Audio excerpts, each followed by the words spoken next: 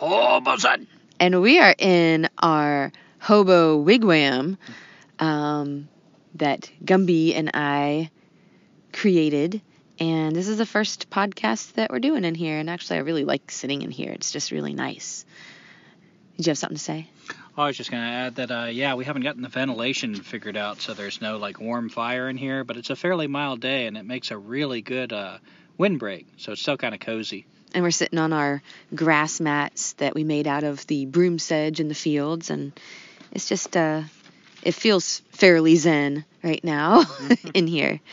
So Well, what does zen mean to you? That's a good that's a good place to get started. Yeah, I was actually just going to say, the reason why we're doing this episode, or the reason why I'm doing this episode, is I guess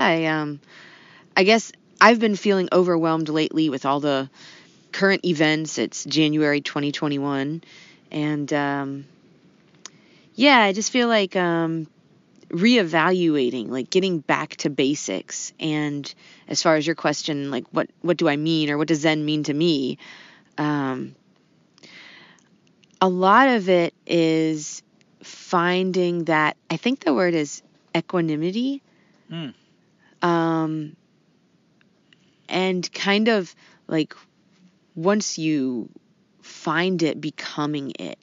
Mm-hmm. And I just want to share this one quote that comes from Basho, who was a Zen practitioner. He's the haiku guy, right? Yeah.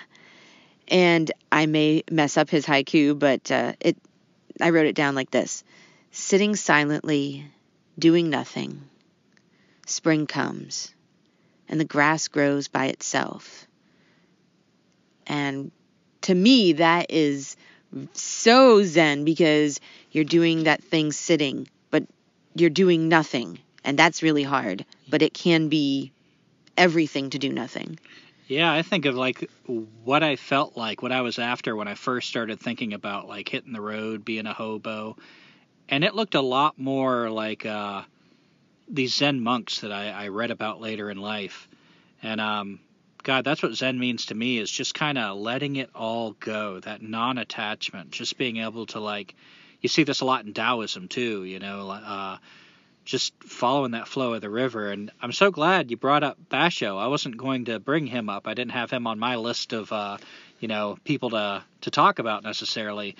But he's such a perfect example of a Zen master. He would just go out and be by himself for long periods of time in the wilderness and the caves and just be content. And he would write these haikus as part of his just practice, his recognitions of truth. And do you know that he had a specific way to write a haiku? When Basho wrote a haiku, it had to be in one breath. You could not think ahead of time. In one breath, he wrote every haiku you come across that he wrote, he did it in one breath. Whoa. Spontaneously. That's why it was his Zen practice. Wow. I didn't know that. I also really like the end. Well, spring comes and the grass grows by itself. That's just letting it all go. It comes.